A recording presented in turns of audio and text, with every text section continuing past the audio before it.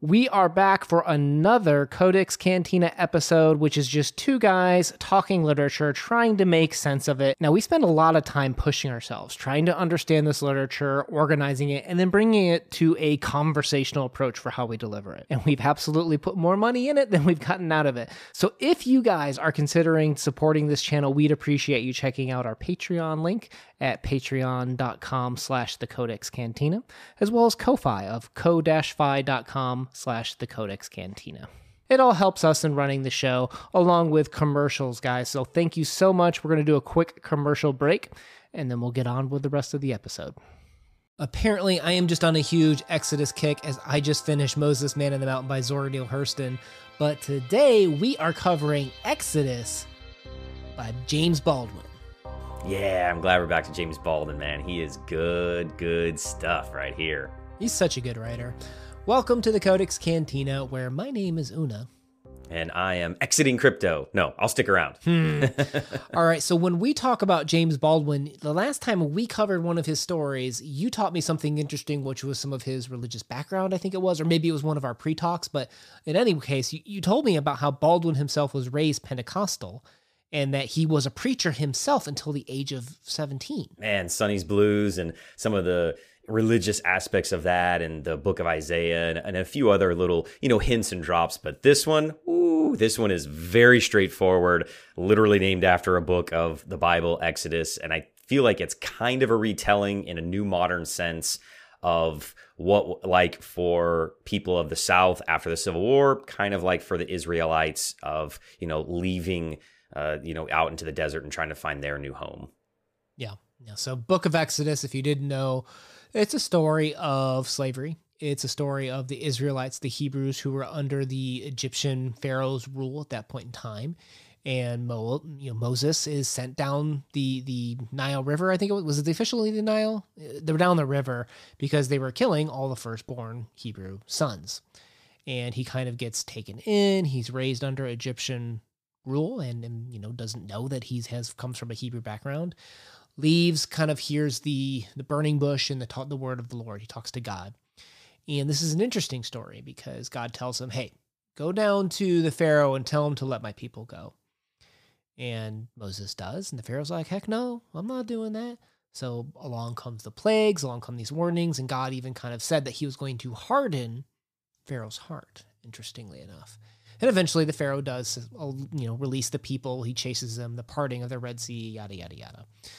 Which leads them, which is basically a story kind of, I guess, of slaves being freed and getting out into the desert, heading towards their promised land, per se, right? Like what's the goal? What's the happiness place, if you will, is the Book of Exodus in a nutshell. I think this is the origin story. I mean, this is the origin story of the Jewish people finding Israel and finding themselves and making the covenant with God and that he's going to protect them and have, this faith-based, religion that's monotheistic. This is the origin story of these people. And I love that Baldwin uses this in reference to this is going to be the origin story of the African-American or the Black culture and how it's going to be integrated into the United States in, the late 1800s. I love the parallels of the story. Right, because we start out and we know obviously references to slavery because you have the northern armies are coming in and freeing them all, right? Like there's no mincing of words. This was the answer to the prayers of the faithful who had never ceased both day and night to cry out for deliverance. So this was an interesting way to break this story open because this positions that the North coming in and, the Civil War happening as a act of deliverance, that it was freedom for them. How did you take this line?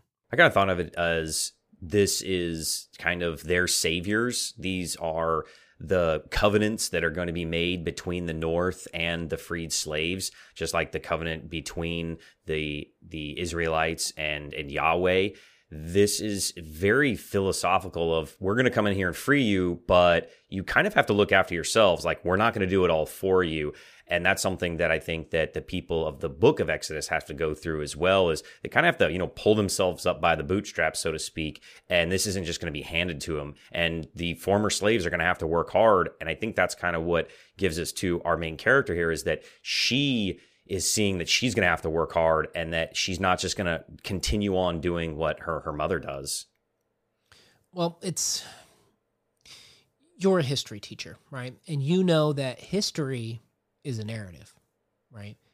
And there's the narrative that Lincoln freed the slaves, but there's also the narrative that Lincoln was forced to free the slaves, right? It was the slaves pushed and changed the hearts and wrote about the slave experience, and people knew it was wrong. People knew it was evil, and eventually that mentality kind of overtook things. So is the idea of who freed who is an interesting question here. Well, I mean, there is the argument that while, yes, we revere Lincoln as a great person, we don't really know truly what was in his heart of hearts. He was obviously very anti-slavery, but there is thoughts too that it was more of a political ploy, and that, he was doing this to try to, rally morale around the war, because it wasn't going great. It was going so-so in the middle of war. And this is arguably a little bit more political. I mean, I think he did it because he is a good person in my historical point of view, but there are other historians that kind of argue a little bit against that it wasn't just completely altruistic.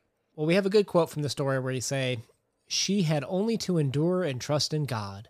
She knew that the big house, the house of pride where the white folks lived, would come down." And what I like about this too is that the story talks about how, when you look at the grandmother's beliefs, her thought was that God was sending deliverance, that God's heart changed, and God was the one that freed them.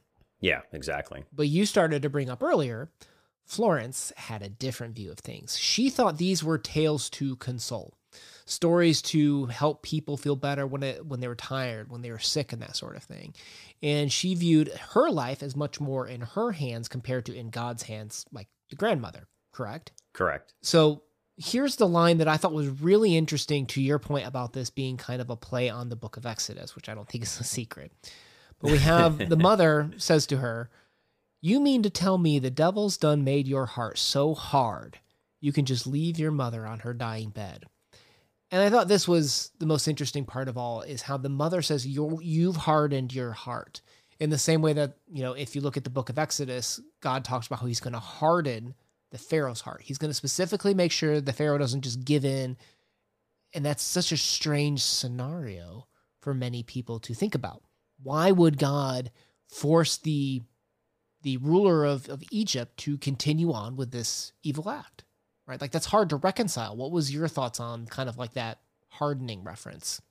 I have a lot of mixed emotions here. For Florence, I think that she is a product of her time and generation. Her mother, we believe her mother was a slave, right? So she lived a completely different life than what Florence has gone through. So their perspectives are vastly different. Well, here comes Florence, who's one that is willing to buck the horse in a sense. And she is hardening her heart because I think, to your point, I think it was hard to leave loved ones behind too, right? Like we see that in various narratives that we've read, that, they accept the suffering because they're told that they deserve it, so they start to believe it. Well, here's Florence, who wants to rise above it for a better future, and she thinks this is her right answer to move forward. And, even her brother, I thought it was really interesting. Baldwin could have written this in a way where she just left at that point in time. But he specifically took her brother and put him between her and the door, like a physical force that says, "Florence, if you want to leave, you're going to have to use force to do it," which I thought was an interesting decision. The brother is a very compelling character, I guess a nice way to say it. Gabriel, it's very interesting. Baldwin gave him an archangel name, but Gabriel is a layabout, and the only time he's ever going to stand up for his mother and do the right thing is when it's against his sister. And it's a little bit frustrating because, like, he should be supporting his sister. Why is their lives so different? and that he's saying you're going to have to use violence, and they just got rid of violence out of their lives, and they should be working together. I thought that it was very interesting how Baldwin writes the family dynamic of the brother and sister of not working together. Maybe it's just different than the relationship I have with my sister, that I want to work together and be positive with her. Could be. I don't know if I'm looking for violence with my sisters, but I do think that sometimes, though, when we look at Malcolm X and his writings, he was someone that believed that sometimes force was necessary, right? And Florence is the individual who is willing to use, I don't want to say violence, but she did have to use physical force to get what she wanted, right? Because otherwise she would have been forced into that role that she thought that she could change, that she could rise above by heading north. Do you think she's wrong for that? I mean, I felt like she was justified in what she was doing. At first, I was a little mad that she was leaving her mom, but then the more you think about her position of, she's brave. She's very courageous for doing this. Not only leaving everybody she loves, but standing up to her family and standing up to a dying person that's throwing her a guilt trip. I was like, you go, best friend. Yeah, I mean, I feel like hindsight's 2020, right? Like, if I've never been in those shoes, I'll never be able to say what I'd do. But I would like to think that I would be the person that would leave. I'd like to think that I'm the person that would be able to figure out how to bring the family with me in some way. But to that point of the earlier point of slaves not wanting to leave other slaves, like, that's kind of the same idea. Even if you're free, right? You don't want to leave your loved ones behind. You do want to save them. And here's Florence, who thinks that there is going to be no other person that saves me. I have to be the one to deliver deliverance in myself. It's not going to be me waiting on the Lord, per se, is kind of what I took the narration as. And she also questions whether she's going to do it. I mean, she has a lapse of faith for a little bit there, even in herself. And she says, if I don't do this now, I won't do it. I have to leave, Mom. I'm sorry. It's got to happen. So, and she doesn't trust herself that she would cave. I want to talk about something that you mentioned earlier. You mentioned Gabriel being kind of named after an angel. It literally means, if you didn't know, God is my strength when you translate Gabriel. And there's a quote in this story that made me think of a line that Gabriel kind of delivered in the Bible. But in the story we have, but when the word has gone forth from the mouth of God, nothing can turn it back, right? Meaning everything that God says is true is kind of what the story says. And that kind of echoes to me Luke 1:37, where you have, for no word from God will ever fail. And I think this kind of goes to our earlier point of Sonny's Blues, where Baldwin, well, he knows the Bible pretty well.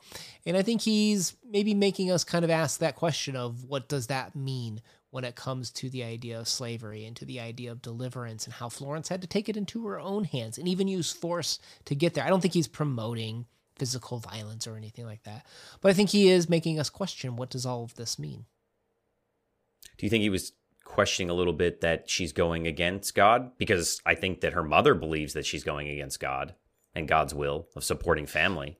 I don't know if the line of inquiry for me is there so much as, going back to our earlier point of, why would someone choose to stay behind and suffer as opposed to free themselves, even at the expense of leaving their dying mother, which is heartbreaking. Oh, misery loves company. Well, I think this speaks to the justification of it, right? We think that we can justify the suffering through doing this, through that, and that's the right thing to do.